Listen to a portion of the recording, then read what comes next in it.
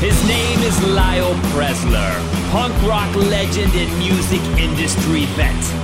His name is Jim Shear, most tenured DJ in the history of music television.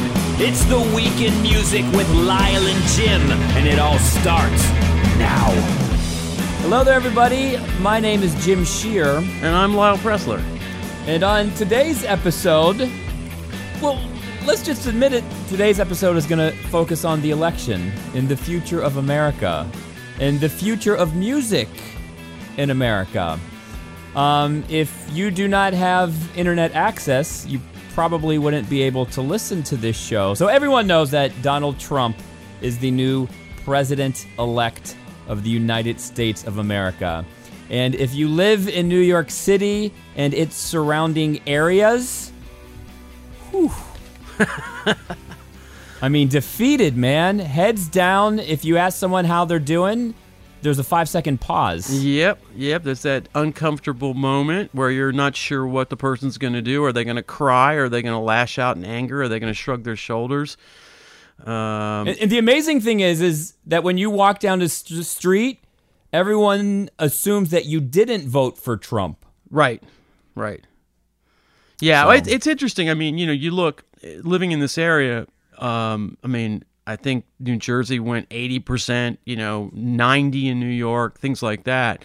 It's always what I used to call the New York blinders when I was in the record business. Mm-hmm. It was like, got to get the New York blinders off, guys, because, there's a whole world out there of people who listen to different kinds of music, have different kind of ideas, and it's very easy in this area especially, and in some other areas of the country, to go, oh no, that's not real. But clearly it's real. Yeah, there's a lot of people who go to church on Sunday, go to the Texas Roadhouse for dinner, and then go home, and their life is contained to a 10-mile radius. Absolutely. Yeah. And let's face it. I mean, the one thing that is absolutely certain about what happened is that there are millions and millions and millions of people out there who are feeling dispossessed by America. Some people may have voted for Trump for some of the more obvious things. Some extent, it might have been a referendum on her because I think that she was extremely unlikable across a broad range. And I get that. Yeah. Because I think a lot of people thought that I was pro-Hillary. I never made one phone call for Hillary. I don't have a I'm with her sticker on my computer. Right. But I'm just shocked at who we picked. Right. That's where the shock comes from. Yeah, and I think it's interesting too. If you look at the way things worked out, I was all ready to say, once again, the African American community saved the republic. This time they chose not to, and I kind of understand it. I mean, they haven't been treated very well for their efforts. But, if you look at some of the areas where Obama did so well, and you look at the African-American turnout, it was very low. I mean, there were maybe 40,000 votes lost in the Philadelphia area because they didn't go to the polls. They just didn't. And the only ethnic group that really saw a huge upswing was the Latino vote, which really was tremendous, except down in Florida, you had the Cuban Americans really voting for Trump. But the real story is not so much that people, certain groups of people didn't vote, it's who did vote and in what numbers. The white middle class, lower middle class voted in tremendous numbers, voter turnout, and that was going to offset, in some places, other gains by other communities. So yeah, it was funny watching the coverage because there were so many demographics. White women over 40 who have a college degree, drive a yellow white car. guys under this age, right? There was one about white guys who didn't go to college, and I thought, well, that's the knucklehead demographic. Right. And I think 83% of the knucklehead demographic voted for Trump. Yeah, absolutely. And it's easy to go and disparage these people and say, well, they just don't understand and the world's a lot more complicated. And that's all probably true. But if you look traditionally, voters across the world, not just in the United States, they find the thing that resonates, and they tend to exclude all the other stuff.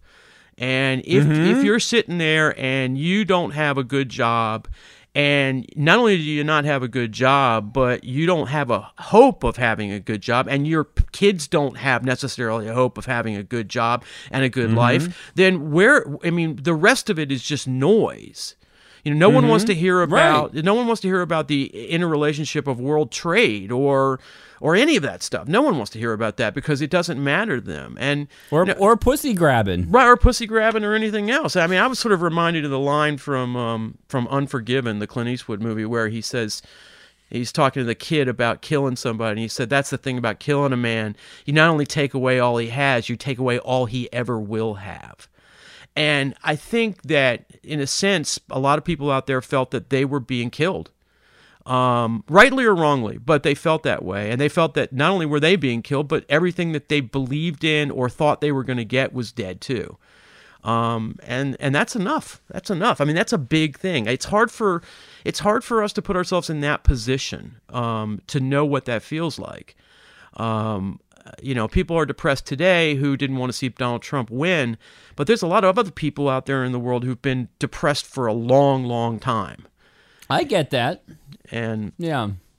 And you'd love, Now, do you think because I was thinking of Bernie Sanders, do you think if he came in a younger package and didn't sound like such a New Yorker, he would have had a chance? I do. And I think Sanders probably, even as he is, I think he probably would have done slightly better, assuming that he had the backing of the Democrats behind, with him. If he had the backing, like Hillary did, if he had the money and the ground game and all the rest of it, he might have done better. I don't know if he would have won, but his message was not that dissimilar to Trump's.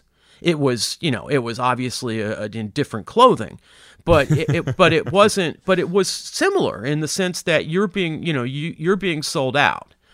And I think that it's very difficult to appreciate that people feel that way and just feel like there's nothing for them. And Donald Trump came along and said to them, "I will fix this. I will work for you." Now, whether it's going to happen, this may go down ultimately as being, one of the greatest disappointments in the history of America. If he can't come through on the things he promised, and there's no reason to believe that he can on some of them, what's going to be the reaction then? I mean, what if we have 4 years of basically nothing going right? Right. Where do people turn then? Now, is everyone going to play ball? Well, that's the question. Well, it's interesting because one of the big stories in all of this was the death of the Republican Party, as it's known. And all of a sudden, and it looked 2 days ago like not only were they not going to win the White House, the party wasn't going to have their person in the White House, but it looked like downstream they were going to lose all sorts of things, and they didn't. So now the question becomes, I can hear the arguments going like, well, we didn't like this dude, but look where we're sitting right now. So we should get behind it. Now, the so-called thinkers, the centrist, right-centrist people in the party are saying, no, we can't accept that. We can't be that party. But I think there's an enormous amount of pressure on them now to say, hey, we're in the catbird seat. Let's make the most of it. And as far as the Democrats are concerned, will they play ball? Well, they got to think about it in terms of, are they going to be the obstructionist party now? Can they be the obstructionist party effectively? And if they do, what does that do to their situation? Yeah, because you think about it, if a good president can't get shit done, how much shit can a bad president get done? Exactly. And what we do know, Jim, is that on the afternoon of Inauguration Day, Donald Trump will sign 50 things which will take the Obama administration and throw it in the dustbin of history. I mean, Obama, I hate to say this, but I think he will be a footnote in the history of the United States. Despite all of the first African-American president and the hope and all and the coalitions that he built, I think that just is going to evaporate. His presidency will be a footnote. His presidency will be Okay. a footnote because there. What people don't understand is that there are executive orders that Donald Trump can sign without the consent of Congress that can repeal almost everything that, or simply stop everything that Obama's been doing. And I think that, and I've read that, the White House is frantically now, because they didn't think this was going to happen, they're frantically searching what can we bulletproof. Is there anything we can bulletproof? Anything you can think of, federal hiring practices. I mean, whatever it might be, they're going to try to bulletproof it. But I don't think they're going to be able to bulletproof most of it. And if they move too aggressively, they're going to incur the wrath, the further wrath of the populace that wants to see change. So, yeah, I don't necessarily agree with you. I don't know if his presidency will be a footnote because we live in the age of media. I think 50 or 40 years from now, people will cling on to some of the great speeches he gave. Oh yeah, I agree with you on that. What I mean is in terms of policy, in terms of direction. Okay. I think that it's going to be, I think it will take an awfully long time, unless there's some enormous event. It'll take an awfully long time for the politics of the United States to return to kind of what happened 8 years ago. Okay. I just don't. I think if it ever comes back, I think that this has shown that the division is real, that it is lasting, that it is here. It's here and it's influencing everything. And I think the other thing, Jim, is the question of what did the millennials do? Millennials. What did they do? And I know that, I'm like I'm like the last year of the so-called baby boomers, although I don't really have that much in common with someone who's, 15, 20 years older than me. But but at the same time, I think there's been enormous scorn heaped upon the actions of the baby boomers, and some of it is deserved. But I think that you look at the millennials who clearly did not vote much. And by the way, the younger generation never really does. They talk about a lot of things, but they don't necessarily do it.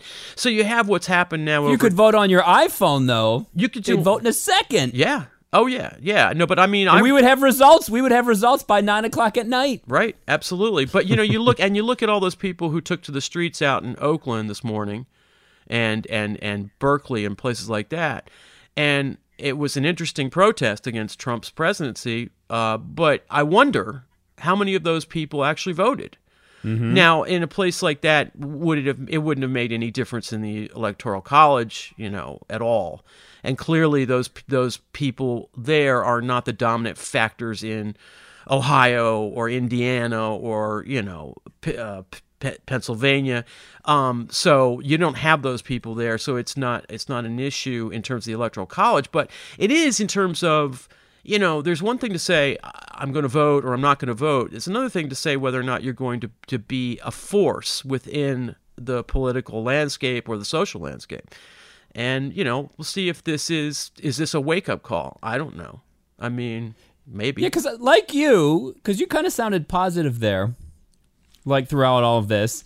And I was trying to find a silver lining. Like, the other side, we're going to organize and we're going to unite. But then I was watching the news this morning, and then they were talking about Supreme Court justices, and I thought, oh yeah, that too. Oh, that. And yeah, then they bring up another thing, and I'm like, oh yeah, there's that too. I'm like, oh no, maybe we are screwed. So. Well, I'm reminded of the line from Spinal Tap where Nigel's quit the band or been thrown out, and David St. Hubbins is sitting in the hotel lobby, and Marty DeBurgi is interviewing him. He's saying, well, I don't really care that much about Nigel leaving, and he's just like every other person who's ever been in the band. And Marty's like, I can't believe you're saying this. I mean, you're not talking about some guy who was in the band for 5 minutes. You're talking about Nigel, your partner. I mean, and he says, well, I'm sure I would feel a lot worse if I weren't under such heavy sedation. I think that's probably true. I mean, I want to be optimistic about this. I do recognize, however, that there's a very big difference between expressing anger or frustration or, we can't let this stand and actually doing something. Because the problem for everybody, and it doesn't matter who you are for the most part, is that, your time is spent largely trying to make a living, trying to navigate your life and whatever it is going on in your life. And the amount of energy and time and effort you can put into understanding politics, being involved in politics, being involved in social causes is limited. And so there's not necessarily an equation between this is what I think and this is what I'm going to do. I think my father once said to me, the worst thing you can possibly do is to listen to people when they tell you what they're going to do. Because they'll tell you all sorts of stuff. Yes. And it doesn't mean they're going to do it. So. Oh, yeah. I've had a lot of that recently in my life. Yes, right. So, Lyle, this is the week in music. So how is this going to affect music? Well, because I think we're going to have some more punk bands finally. Well, I think that's a possibility. I would hope. Well, I think we were talking, and the nearest I can equate the feeling I have now was the same feeling I had in 1980 when Reagan won, and it was just sort of shock. Where how could this man have been elected president of the United States? He, and by the way, he had a lot more experience in government than Donald Trump does. So we sold him a little short on that one. But at the same time, I felt this enormous sense of, my God, there's people in this country who don't think like me. And to some extent, I think, although, say, Minor Threat was not an overtly political band on any real level, although we all had, we were all political, there was a sense of like, we got to get out there and do something. And it wasn't so much we got to do something against Reagan. It's sort of like we got to do something. We got to create something. And in the world we were in, we actually created our own world to live in. We went out and said, we're going to create this world, and we're gonna have fun in it. We're gonna do our thing in it, and that wasn't just true of hardcore, or punk rock. I think that was true of all sorts of different kinds of music and culture and arts. You could talk about the rise of rap, which wasn't really about Reagan, but was about what's happening to our society. What's really going on out there? Who are we? Are we a separate culture within the society? And the answer was yes. Yes, they were, but it extended to rock music. It extended to some country music. It really had. It extended to street art. Absolutely, all the great gay artists. So, how is this going to affect a gay kid in 2016 or a transgender kid in 2016? Absolutely. What are they going to create out of this? Right. What are they going to create out of it? And then you get the interplay. So you get a rise of a certain, cultural movement or cultural movements, and then there's a reaction to those, and then there's a counter reaction to the reaction. So, how does that all play out? But again, you have to also remember that separating the wheat from the chaff can be pretty difficult. And I think I've said, we went on the road one time and played, and Brian Baker kept track of the number of opening bands that mentioned Reagan, and it ran to 85-90%, and yet the vast majority of those bands are forgotten, except by the people who were in them or saw them. So it doesn't necessarily translate that just because just because you're gonna. Because I remember in 2004, I could count probably 200 to 300 bands that had anti-George Bush songs.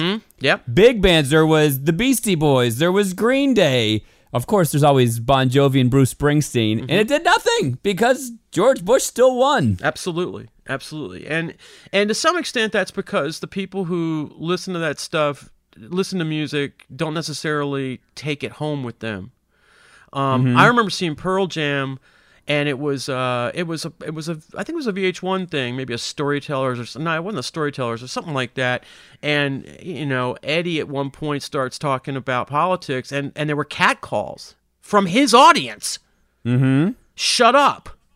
Yeah. And so a lot of people, they either don't want politics and music and art to mix, or they're really not on board with the politics. You go to a Bruce Springsteen concert, and I can guarantee you there's a sizable percentage of that audience that does not understand what he's talking about and wouldn't sympathize with it if they did. Mm-hmm. Which is why you get people chanting "Born in the USA" as if it's some sort of, this is the greatest country in the world song. So, I mean, and it's I know it's a source of frustration for a lot of these people. But that's just reality. I mean, people appreciate things on different levels, and they don't necessarily walk away with it and say, yeah, I'm going to put this in my pocket and use it.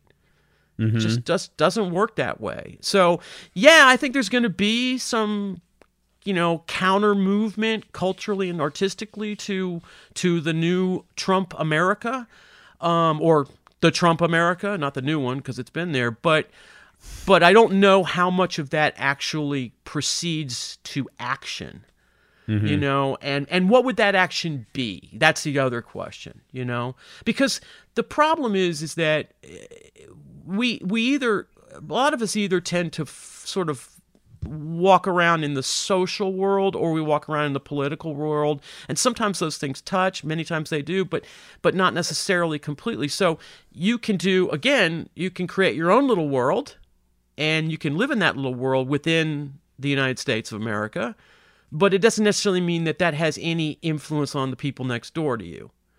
Now, my question is, can the big cities unite or find common ground with middle America? And for the last few years, I've been trying to scheme up ideas of how it could work. Yeah, because you're right. Because one of the big things out of this election was the rural-urban divide, and we use those terms very generally. So when I say urban and rural, I don't mean that you've got horses in your backyard necessarily if you're in a rural community, but it's that divide between the city vibe and the country vibe, city mouse and country mouse.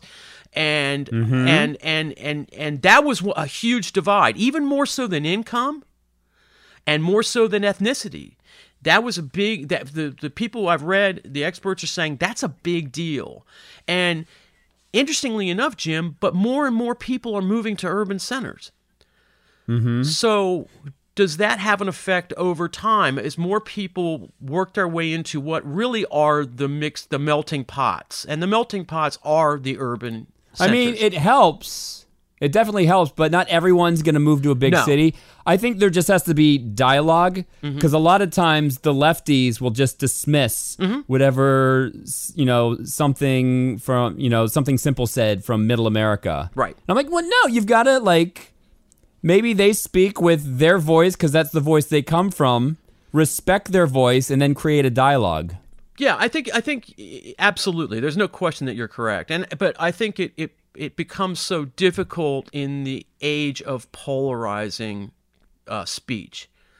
Yeah, I watched a little thing where on YouTube where some reporters from an online magazine, politically oriented magazine, went and interviewed Trump supporters in the parking lot, sort of like, heavy metal parking lot, right? Mm-hmm. And some of the comments were so outrageous that it is difficult not to turn it off and just say, I mean, there was one guy who was saying, African Americans were lucky they got brought here as slaves. They would have been much better, much worse off if they stayed in their countries. And the reporter's like, wait a minute, you're basically saying that slavery was a good thing? Well, for these people it was. And I'm thinking, I mean, how do I communicate with that? I think you can't. Yeah. I think that's the problem. And by the way, this person doesn't speak for the vast majority of people. I don't believe. Mm-hmm. But it is difficult to find common ground when there's so much polarization in the speech.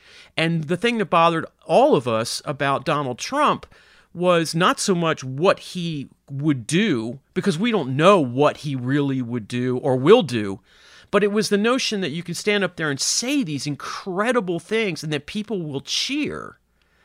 And and you wonder, what does that mean? Maybe he's like going, hey man, I said all this stuff to get elected, and look, it worked, right? Mm-hmm. Now, what he does now may be something completely different. I don't know.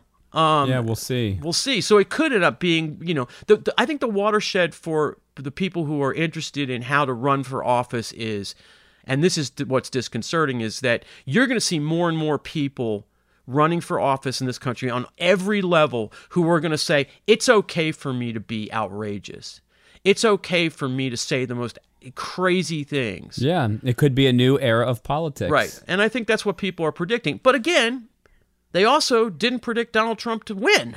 So who knows if those predictions will end up being correct. I thought back to 1992 when they asked Bill Clinton if he smoked marijuana. He said, well, I didn't inhale it, and that was the biggest thing. Right. And now we're at a point where you can basically say anything. Anything. And you can get elected. Yep. Well, at least he can.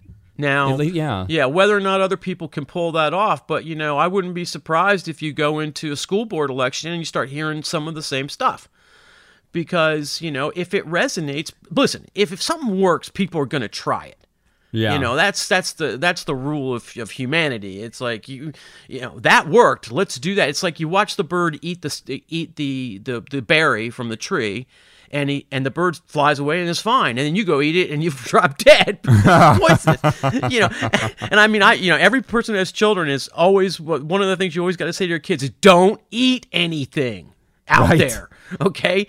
I have said this to my daughter over and over and over again. And don't believe that the animals can do it because they know better. I'll give you a little sign that's funny. We were walking in Montclair and we saw these nuts on the ground, and they obviously came from a tree in someone's backyard, and they look like, and I said, oh, they're chestnuts. They're wild chestnuts.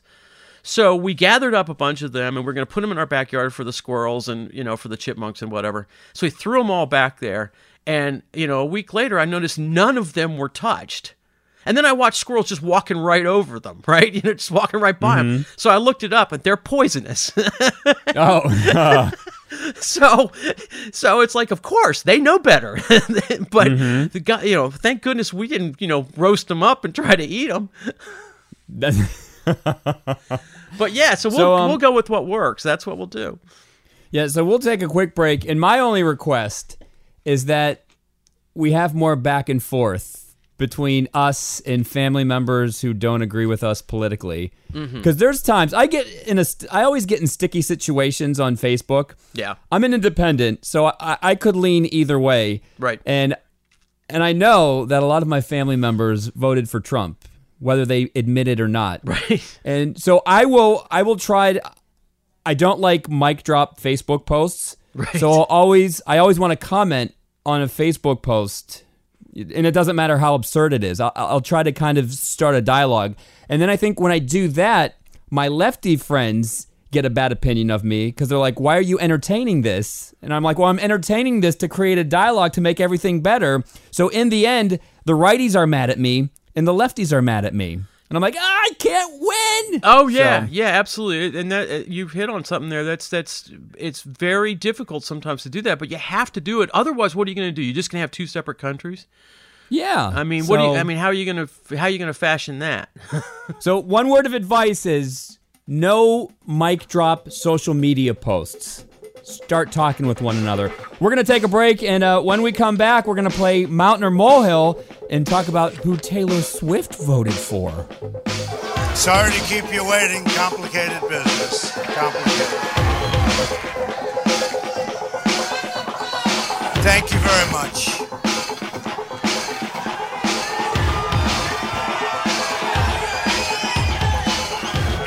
I've just received a call from Secretary Clinton.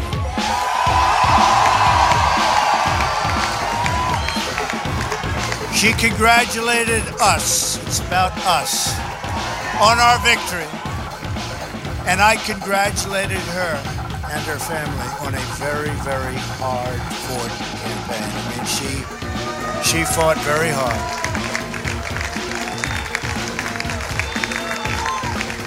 Hillary has worked very long and very hard over a long period of time, and we owe her a major debt of gratitude for her service to our country. I mean that very sincerely. Now it's time for America to bind the wounds of division. Have to get together. To all Republicans and Democrats and independents across this nation, I say it is time for us to come together as one united people. Hey everyone, Jim Shear and Lyle Presler on The Week in Music on this very special Election Day edition, I guess post-Election Day edition of The Week in Music. So, couple things about Election Day. I don't know if this is true or not, but apparently one of the most searched online queries this week was, who's Taylor Swift voting for? Because she wouldn't say. And then she posted a picture of Instagram of her wearing a sleeveless blouse. And everyone said, oh, well, she's voting for Hillary then. Because there's a picture of Hillary and Lena Dunham both wearing sleeveless blouses. Yeah, I think... But it was said that she didn't come right out and say she was pro-Trump or pro-Clinton because it would affect her business. Well, you know, we talked about Aerosmith and that whole those shenanigans. It wouldn't surprise me. I mean, I think, you know, for every artist that took a stand, there were many more that said, you know what, I don't think I need to be involved in this. It's too dangerous. I mean, the other one was Tom Brady and Giselle. Bill Belichick. And Bill Belichick, who Bill Belichick did actually come out for Trump, but there remains to be seen because Giselle said no, you know, and so who knows what's going on in that household. A lot of things. Of course, it's easy when you have that much money to sort of just go, hey, you know, I can do whatever I want to do now. But yeah, Taylor Swift, you know, I mean, it would seem logical that Hillary, being a woman, would be the and the way Taylor deals with her female fans, you would think that signs would point to Clinton. But you know, as we just discussed, it's not always the way it is. You know, it's not always the way. Yeah. That's not necessarily the overwhelming thing to people. So, because even the Trump men, there were pictures posted online where they were peeking at their spouses' ballots. Did you see that? Yes. So you never know who votes for who. That's right. Another small little story, and this goes along with what you said a couple weeks ago. So Lady Gaga and John Bon Jovi performed Living on a Prayer at a Hillary Clinton rally in North Carolina the night before Election Day. So what happened was Bon Jovi and Bruce Springsteen did a rally in Philadelphia. They boarded a private jet, and then they rallied it up some more in North Carolina. And the day after, Jovi and Gaga got the bigger headline than Bruce Springsteen. So my question is, was that a mini victory for John Bon Jovi? I guess so. I mean, you know, but he's been very out front about all this for some time now, you know, not just in this election, but in others. I mean, he's not a shrinking violet when it comes to stating his political, you know. No, but you know that Jovi wants to be Bruce. Well, yeah. So was it nice for him right, on the eve of the election to get a bigger headline than Bruce Springsteen? Maybe so. Although I think that those guys should be pretty much content in their own lanes. You know, they're doing okay. So a couple weeks ago, you said that you're not a fan of Bon Jovi. I'm not a Bon Jovi fan. I think that the music just doesn't really stand up. Okay, well, there's more to this story, Lyle. Okay. Our buddy Jeremy Shatton said that he would join us for an episode and bash Bon Jovi with you. Okay, good. Well, yeah. I'll have to bone up on my Bon Jovi bashing. I'll have to go and research. You know, I think I hate to say this, Jim, but I probably know a lot more about them than I should. A lot more.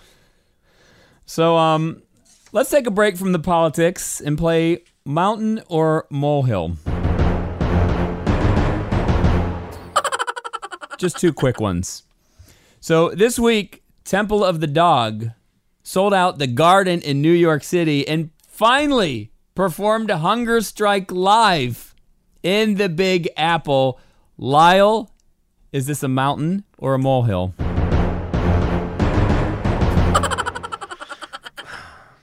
I don't know. I think it's probably more to the molehill side of things. The one thing that occurs to me about Temple of the Dog and Mother Love Bone and Soundgarden and Pearl Jam is that they all are the same people, and they seem to have and this I admire, which is that they just can't be content with like, okay, I'm going to go on tour with my band and then I'm going to be off tour for 6 or 8 months or whatever it is. They want to play all the time, you know? All the time. All the time. And that's great. And if Matt Cameron apparently plays in every band. So, you know, it's just, who do we get to drum? Get Matt, you know? And he's going to come and do it. And I admire that. And I know some people like that who they're just constantly coming up with side projects and going out on the road. And I think that's cool. And so I was happy to see that they did that. I'm not even sure what selling out Madison Square Garden means anymore because, you know, it seems like the most unlikely people sell it out. I mean, I remember the first time I noticed this was when David Gray sold out Madison Square Garden a couple of nights. And I was like, what? I worked with that guy when he was playing a coffee shop, you know? Well, there's Latino artists that sell out Madison Square Garden. And I thought, who is this guy? Yep, absolutely. Yeah. Who is Juan Fernandez? I've never heard of him before. And he sold out the Garden 8 nights in a row. I'm going to say it's a mountain, Lyle. Okay. I wasn't there, but the people who went, you could tell it was almost life-altering. I did hear that. With their posts, and they said, I've been waiting however many years to hear this song. It finally happened. You know, and I have to say that I don't ever need to hear that song again. Yes, I agree with you. I mean, I'm not saying I don't like it. I'm just saying it's one of those songs, and I have a whole list of songs. Yeah, this is number one on my list. Right. I never have to hear it again. Yeah, I never need to hear that again. I can hear it in my head. In fact, my family, we were singing it the other day because my wife was trying to get rid of some tickets that she had, and she found out that everyone that she thought would like them was already going. But the people who posted, you could tell that it meant a lot to them. That's good. So I'm going to go mountain for them. So the next one, the Red Hot Chili Peppers have added 27 additional dates to their upcoming North American tour. It kicks off on January 5th in San Antonio and wraps up, get this, on June 30th. Beginning of January to basically the beginning of July. That's half a year. It wraps in Chicago. It sounds like a good idea now. So, Lyle, is this a mountain or a molehill to you? Well, I mean, to me, it's not. But if you're a fan, I guess it's a mountain. You know? I'm going to also call it a mountain because this could very well destroy the Chili Peppers. It could. And why do you think so? I mean, how old are they? Well, I mean, they would have to be like 54-ish, you would think. Yeah, I would say so. And Anthony has had problems. Mm-hmm. And he had to pull out of that, what was it, the K-Rock Weenie Roast? Right. So, I mean, it sounds like a 20-year-old band would have a tough time playing a 6-month North American tour. Yeah, I guess so, although Black Flag played 9-month tours, but they were a lot younger. Yeah, no, it's interesting. Of course, they do have, I mean, I assume that they've routed it in such a way that they have ample time off, and they certainly, from the years that they've been doing this, have undoubtedly settled on a routine that maximizes their longevity. You know, if I mean, you would think they would, because I remember in Anthony's book, I think he said they do something where they rotate every 2 or 3 weeks. Okay. I don't know if it's 2 weeks on, 2 weeks off, or 3 weeks on, 3 weeks off, something like that. Right. So there's a rotation built into the schedule, but it still seems like a lot to me. That's a lot. Especially when I read the headline, 27 additional dates. Yeah, that's a lot of dates to add, absolutely. I mean, it also shows that they perceive that there's a definite audience for it. Mm-hmm. And I guess there is. I mean, I would assume that they can draw almost everywhere. Yeah, so good luck to the Red Hot Chili Peppers on that 6-month North American tour. We've got some sad news to report. Michael Bublé has taken a break from music completely when it was discovered that his 3-year-old son was diagnosed with cancer. So all the best to Michael and his family. He's a great guy. I've met him twice. Oh, okay. Yeah, I mean, he always he came off, and then people I've talked to, you know, who know him, always say that, you know, he's a great guy and a funny guy and a self-deprecating guy, and, you know, it's kind of, it would be very difficult. I'm not into what he does necessarily, but it's very difficult to dislike somebody like that, so good luck with all that. Because you say doing what he does, I think it appeals to a certain audience.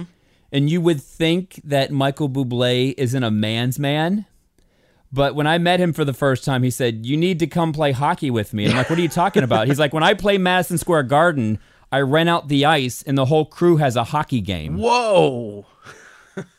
That's great. And he comes from hardworking Italian stock. So, all the best to Michael Bublé. We have children, and that is worst case scenario right there. Absolutely. So, birthdays, you said it wasn't a strong day for birthdays today, Lyle? Well, I mean, unless you're, unless you're a big fan, but I really only have 3 that seem to apply here. Scarface, who was in the Ghetto Boys, is 46, and he's considered to be one of the sort of legendary lyricists of rap, which is cool. Cisco, going from the sublime to the ridiculous, Cisco, Mr. Thong Song, yes, is 38, and maybe even to the more ridiculous, French Montana of Kardashian fame, if nothing else, is 32. And we have a correction this week. Lyle, last week, your music pick of the week was Wi-Fi from DRAM. So I started listening to his music, and I like it. Yeah. So I did some more digging. His name is pronounced Drum. Drum. Okay. Drum. All right. And don't feel bad, because when Sway first interviewed him, he called him Dram, and he said, "No, I'm not Dram, I'm Drum." Drum. Yeah. Well, and so of course, Drum. no one knows how to pronounce Tove Lo's name, so. But she seems to be okay with that. Because Drum has a song called Broccoli, and I think it's top 10 now. Oh, it's right. climbing the charts. Yes. Yeah. Absolutely. So the number 1 single on the Billboard Hot 100 this week, for a 12th straight week, Closer from the Chainsmokers and Halsey. When is it going to burn out? I think this is the last week, Lyle. Okay. I don't think it goes 13. You've done the polling on this, and you're confident? I'm confident that next week it could be Black Beatles. Okay. And you'll know why in just a second. So the number 1 album on the Billboard 200, Joanne from Lady Gaga. No surprise there. Number 1 song on iTunes, Black Beatles from Ray Summerd, featuring Gucci Mane.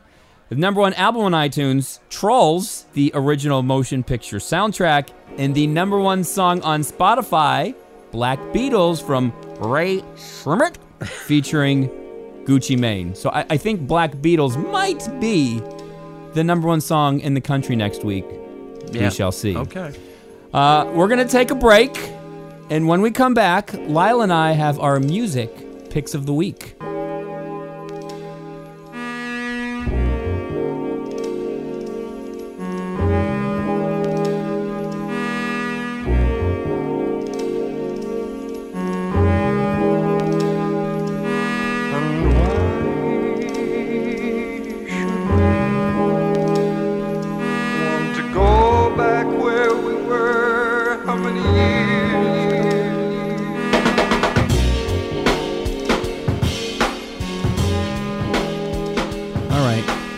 So, we're back, everyone. How you doing?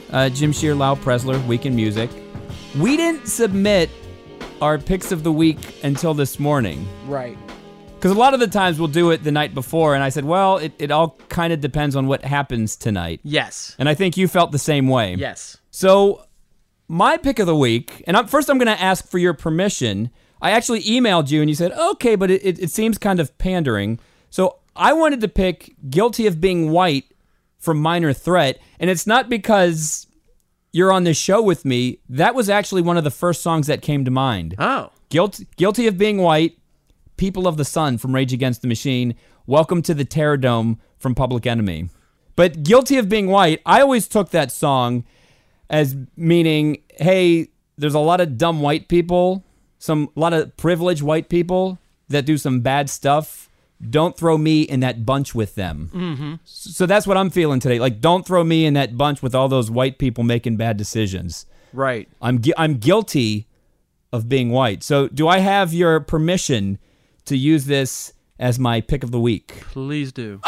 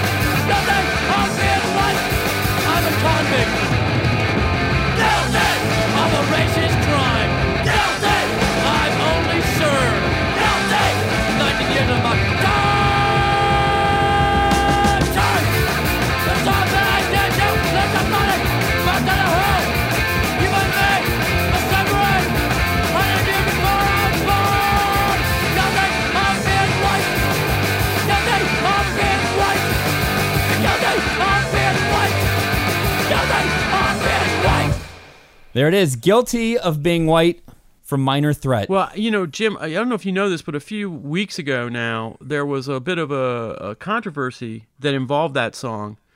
Really? At the University of Denver. No, I didn't hear about that. Well, they had put up, I guess the students had put up like a bunch of walls where people could express themselves. Mm-hmm. And there was an expression which covered up another expression. It was a Black Lives Matter thing, and then it was covered up by some folks who took issue with that, and then sort of paraphrased "Guilty of Being White." Mm-hmm. And it got picked up. Fortunately, it didn't get picked up too much outside of that area and the campus community. But I would just like to say that that song has caused a little bit of consternation amongst people. I think it's one of the most misunderstood songs, and I think your take on it is right.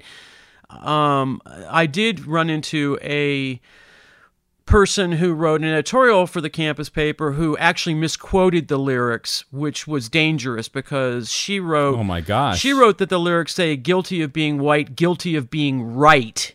And there is no right in that song.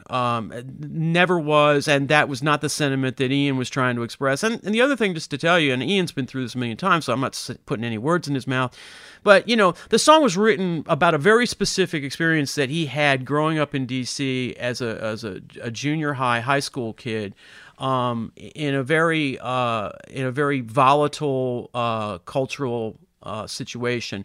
And you're right. The way you described it is the way he intended it. That, look, I understand there are bad people out there, but I'm not one of them. And please don't put me in that because I didn't have anything to do with this and I don't agree with it. The problem with it is that, and he acknowledged this, is the problem is it's very easy to go different ways with it. And it has been used by certain people who are on the very far right as a sort of way of saying, white people are being oppressed. And that certainly was not the intent of the song. Because I could imagine some skinhead punk rockers saying, yeah, man. Oh, yeah, absolutely. I feel your pain. Yeah, no, I've certainly encountered people who've expressed that to me, and I've had to go, well, I don't really think that's what was going on there. But, that happens a lot. We've talked about many instances of that kind of thing happening. So, all right. No, and I feel that way, too, whenever... And I hate saying this, whenever there's a black man that's shot by a police officer, like it's a common occurrence, because it is a common occurrence, right? That song comes to mind. Yeah. Because I walk down the street and I'm like, I'm sorry, man. Like, I don't feel this way. Like, don't lump me in. Right. Oh, I'm guilty. I'm guilty of being white. Right. That's it. So what is your song pick of the week? Well, it's interesting because I went through a lot of different emotions and came up with a whole bunch of songs that could apply in some way or another, either from an acknowledgement of the realities like A Town Called Malice by The Jam or White Riot by The Clash. I went to sort of vengeance, like You Got Another Thing Coming from Judas Priest. I got into the obvious ones, It's the End of the World as We Know It, or Won't Get Fooled Again by The Who. And even down to something melancholy like Moonlight Mile by the Stones. But this morning I kind of thought about it a little, or Rise Above by Black Flag. So I kind of thought about it a little bit this morning, and I wanted to come out a little more positive. So somewhere in the back of my mind, I remembered a song that I really liked from R.E.M. called These Days off of Life's Rich Pageant, 1986. All right, shall we play it? We shall. These Days from R.E.M.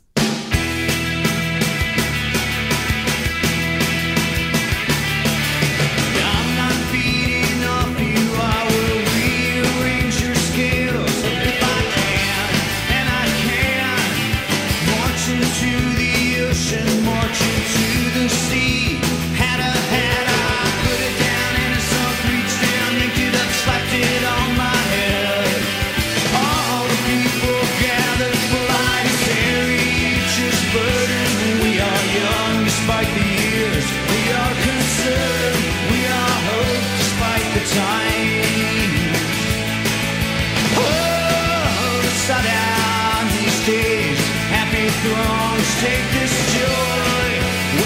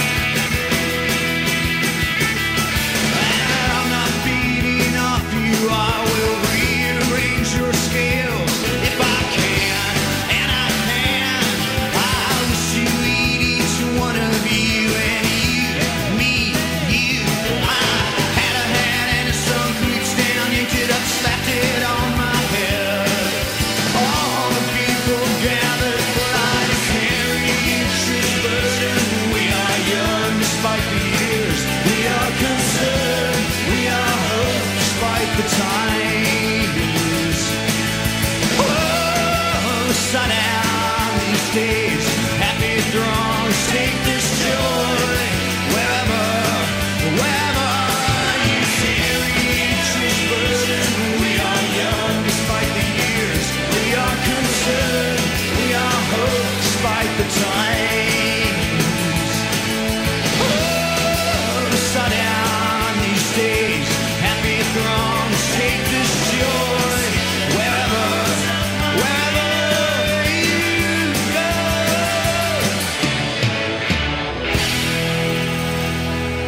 Yeah, that kind of makes me feel better. Yeah, it's kind of a hopeful song. It's acknowledging that things aren't necessarily what you'd like them to be, and Right. we don't necessarily have points of it's what we were talking about. We don't necessarily always can see the points where we agree on things, and we sort of got to try to do that. So I think it's a little hopeful, which I'd like to be if I wasn't, and now that I'm so sedated. So yeah, there you go. Well, because you said you might not do an episode this week. You Yeah. might just lay on your couch. I might just lay on my couch. I decided when I woke up this morning, though, I had too much to do this morning. I couldn't I couldn't do it. Yeah, I just had I to have get going. one question about that song. There's a lyric that says, "We have many things in common. Name 3." Right. So what do you take out of that lyric?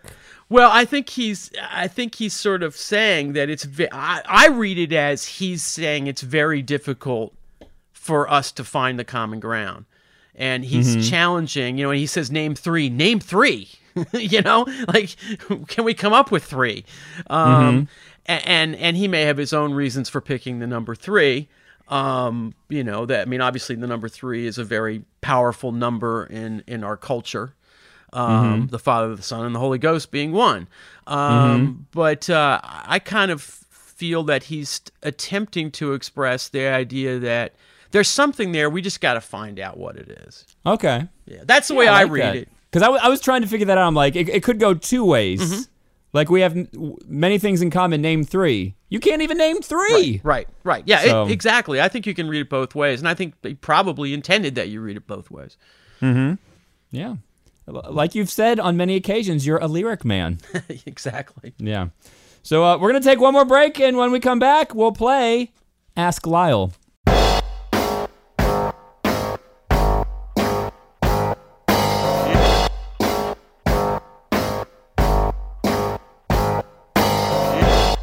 And to all the little girls who are watching this, never doubt that you are valuable and powerful and deserving of every chance and opportunity in the world to pursue and achieve your own dreams. Hey everybody, winding down this episode of the Week in Music, Jim Shear with Lyle Presler. Time to play Ask Lyle. Ask Lyle. Does Lyle want to play Ask Lyle today? Sure, I'll play Ask Lyle. Okay, all right. So, is it time to get Minor Threat back together? What, because of Trump? Yes. Because of Trump? Because of Trump. Yeah, I don't think so. I mean, let me say this about that, because there was something I ran into that I hadn't run into before because I just don't look at this stuff. But it was a quote from a number of years ago, I think now. But it was Ian being asked about Minor Threat reunion, and his thing was, why would you want to go hear a 50-year-old man sing songs that he wrote when he was 19 years old? And I think there's something to that. I mean, obviously people still go to see, Mick Jagger sing Satisfaction. Yeah. And I mean, Because it would make a 41-year-old man feel like he was 19 again. well, that's what we've talked about, the nostalgia thing. It's the preserved moose from Spinal Tap again. My childhood is the moose up there on stage. yeah. And Lyle, there's no better alternative. Well, yeah, I guess so. But I also think that, I think that Minor Threat is probably not the standard bearer. I don't think that we would have anything to offer necessarily in response to the Trump world. I think there are artists out there who would. Okay, can we get Rage Against the Machine back together then? That would be cool.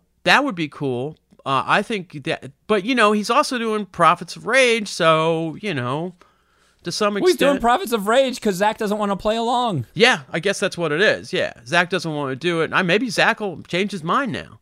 That could be. I don't know. It's interesting. It gets back to, again, what we were talking about is that how much real impact does music have beyond pure enjoyment? How much real impact does it have in terms of fomenting ideas and then movements and the rest of it? I mean, we've talked about how my disgust at the way The Who have sold out their music consistently for commercial and thematic purposes that don't make any sense to me. But people accept that, and I wonder then, does it mean anything anymore? Because we all know, you said I'm a lyric man, but a lot of people don't know the lyrics to songs that they know very well. They've never bothered to puzzle through and think about what's being said. And I think that so I don't have a lot of, like, I don't know if hope's the right word. I don't have a real sense that someone going out there and really trying to say something is necessarily going to follow through. I remember someone telling me the great thing about America is if you went to a football game and someone started talking about politics, they'd be shouted down to shut up and watch. Let's just watch the game. I think that sometimes happens in music too. I mean, with some notable exceptions. I mean, some people gravitate to artists just because they know that they have a political viewpoint, or a social viewpoint, and they're going to express it. And for that hour or that 2 hours, you're going to be in that world, right? Where you're amongst people who are thinking like you, and the artist is expressing what you think, and that's great. But I think that those tend to be smaller affairs. They tend to involve less people, and I don't know that on a mass level you're really going to get that in an audience. We talked about Bruce Springsteen, and we talked about the fact that Pearl Jam, and that they can go and play to 50, 60, 70,000 people, and I don't know what percentage of those people are actually taking it to heart, and thinking about it, like, what are they saying, and what does it mean to me? They're just thinking, I spent $150 for this ticket, and I want a beer, and I want to enjoy myself. And I don't blame them, by the way. I mean, I think that that's the thing. It's like, I always said to people, they'd say, oh, you were in this band, or was it a big band? I'm like, no, it wasn't really a big band, because the appeal was narrow, It's not like, and we didn't think it was anything but narrow. So, I do think that it's very difficult for an artist to communicate on a mass level and actually have a real impact. It's just very difficult. All right, one final question in Ask Lyle. It's more of a post-mortem. Could Hillary have won if things played out differently? Here are some theories of mine. Okay. I don't know how good they are. Number one, the lefties gave Trump too much press over the last year. And the only reason I knew about Trump's campaign is through the lefties. And then yesterday, I'm watching TV, and I hear Katy Perry's Roar. It's the eye of the tiger. Right, I'm watching it, and I look up, and it's this great commercial of this collage of pictures of Hillary when she was younger, and young kids saying, like, I vote to do this, I vote to... And I'm like, why didn't I see this 3 or 4 months ago? Because all of Hillary's commercials had Donald Trump in them. Right. Or Lyle, do we live in a man's world and a woman would have never been elected president in 2016? Well, there's no question that the media, which for the most part, let's talk about mass media, they do tend to lean left. I'm not necessarily saying they're lefties, but they're center left. Right. I think they gave Trump way too much attention, and there was all this outcry about that. This is a billionaire who has a party behind him. Why in the world are you basically telling him, keep your pocketbook closed? We'll do it for you. And it was before primary season even started. Absolutely. And I think the thing about it is those news organizations have to now think about whether or not they simply did it to get ratings and for entertainment value, and then abrogated or abdicated their responsibility as actual journalists. And this is a big problem in this country. So I think there's some of that. I think that Clinton help that out by simply continuing to point out the foibles. Here's the problem, Jim. If somebody says to you, "Oh my God, I can't believe the person you're supporting said something like that," you can go two ways. You can say, "You're right. That is disgusting. And I've got to reevaluate this." Or you're going to have a siege mentality, and you're going to say, "Well, you know, he's not bad. He that's not that bad." And so there was a lot of, and the more the media especially piled on, the more the people who were sympathetic to him said, "Okay, now we're under siege. So we're going to hunker down and we're going to keep supporting." Okay? So that's where those things can backfire on you.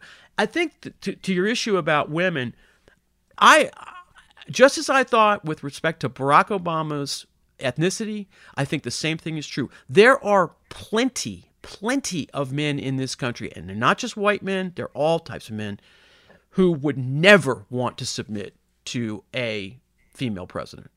Now, they don't seem to have that problem in England. They don't seem to have that problem in Germany or in many other countries in Europe, but they have that problem. We have that problem.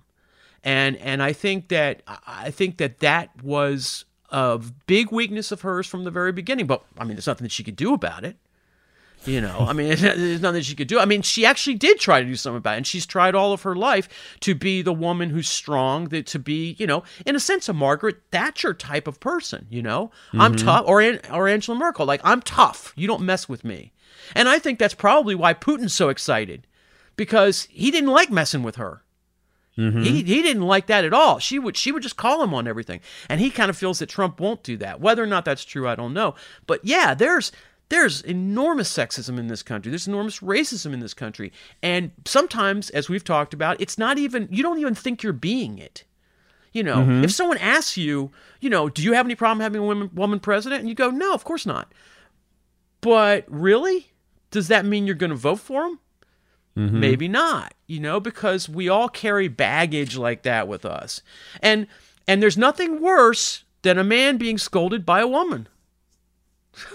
Yeah. Right? I mean, it's like women talk about mansplaining, and we talk about nagging, right? Yeah. Later in my professional career, I would dread having male bosses. I'm like, please let the boss be a female. Please let the boss be a female. Yeah, I know. I mean, I think we all have.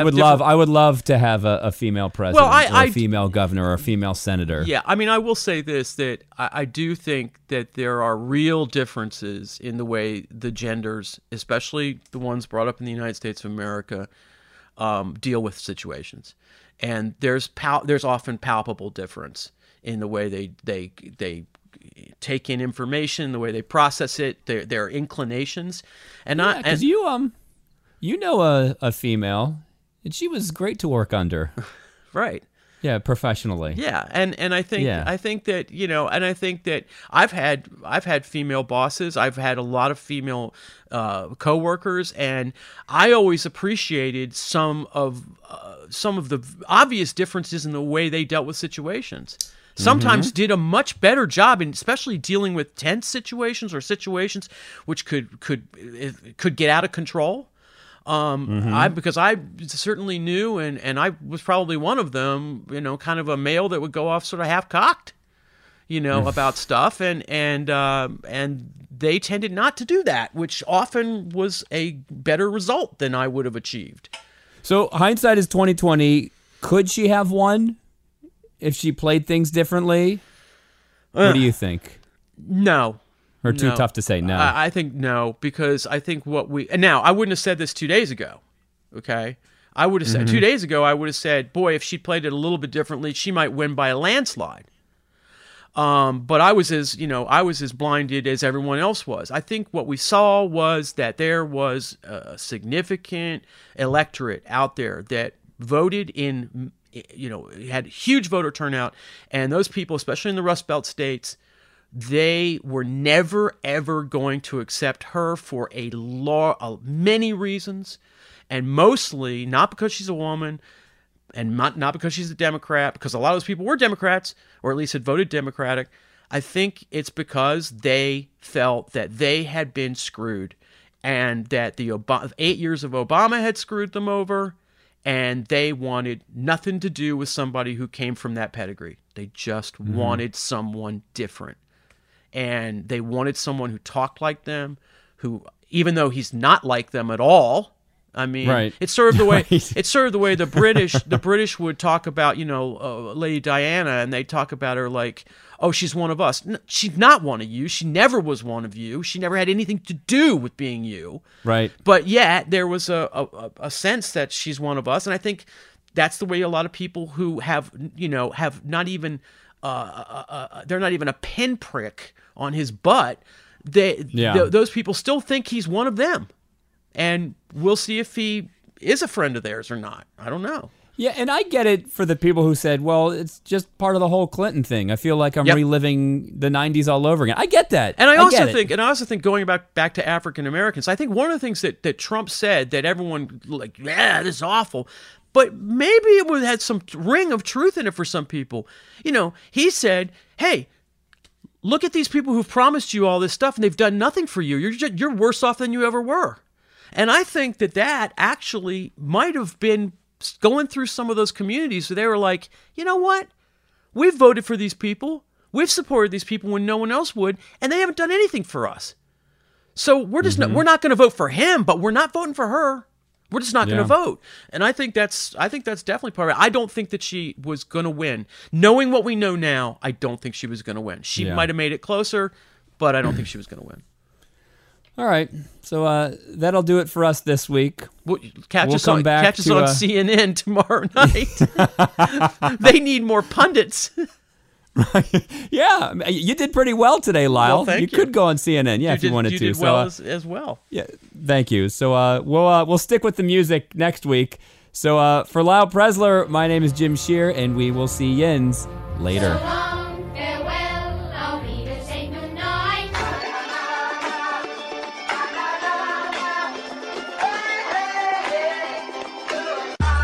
Oh, ladies and gentlemen, Elvis has just left the building.